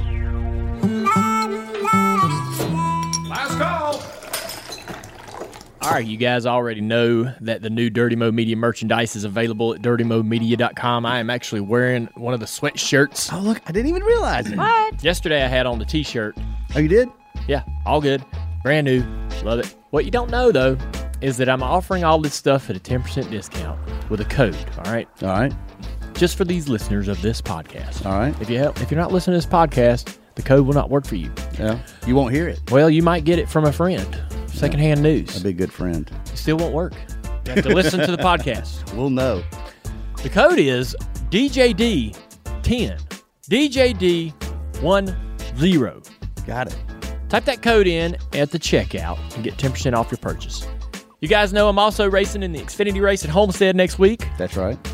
Homestead is partnered up with my longtime sponsor Hellman's and is offering a ticket package that includes a ticket to both the Xfinity race on Saturday, March the 21st, and the Cup race on March the 22nd. Nice. These tickets are in the front stretch grandstands, halfway up. They're great seats. Access to the pre-race Q&A session with me on Saturday morning.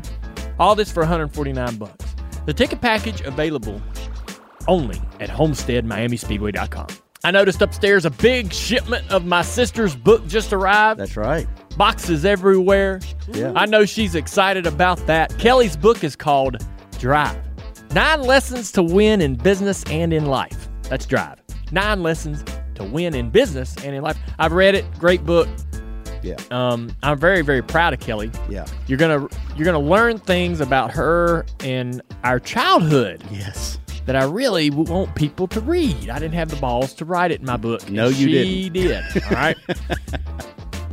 Pre-order it now at KellyEarnhardtDrive.com. Hey guys, just remember, every Wednesday the show is on NBCSN at 5 p.m. But this week we are at 6 p.m. Okay. All right, they're moving us to 6 p.m. This week. Got it. All right, there's no excuse. We know it. All right, well, that was a great show. I hope everybody enjoyed it. Kenny Schrader, man, he's awesome. Finally got him on the show. Everybody was asking for him, and there you have it. Next week, we got another great guest. I think everybody's going to be excited about it. Can't wait to tell you about that. Yeah. Stay tuned. This bit of badassery was badassery. It was made by badassery. Dirty Mo Media. Dirty Mo.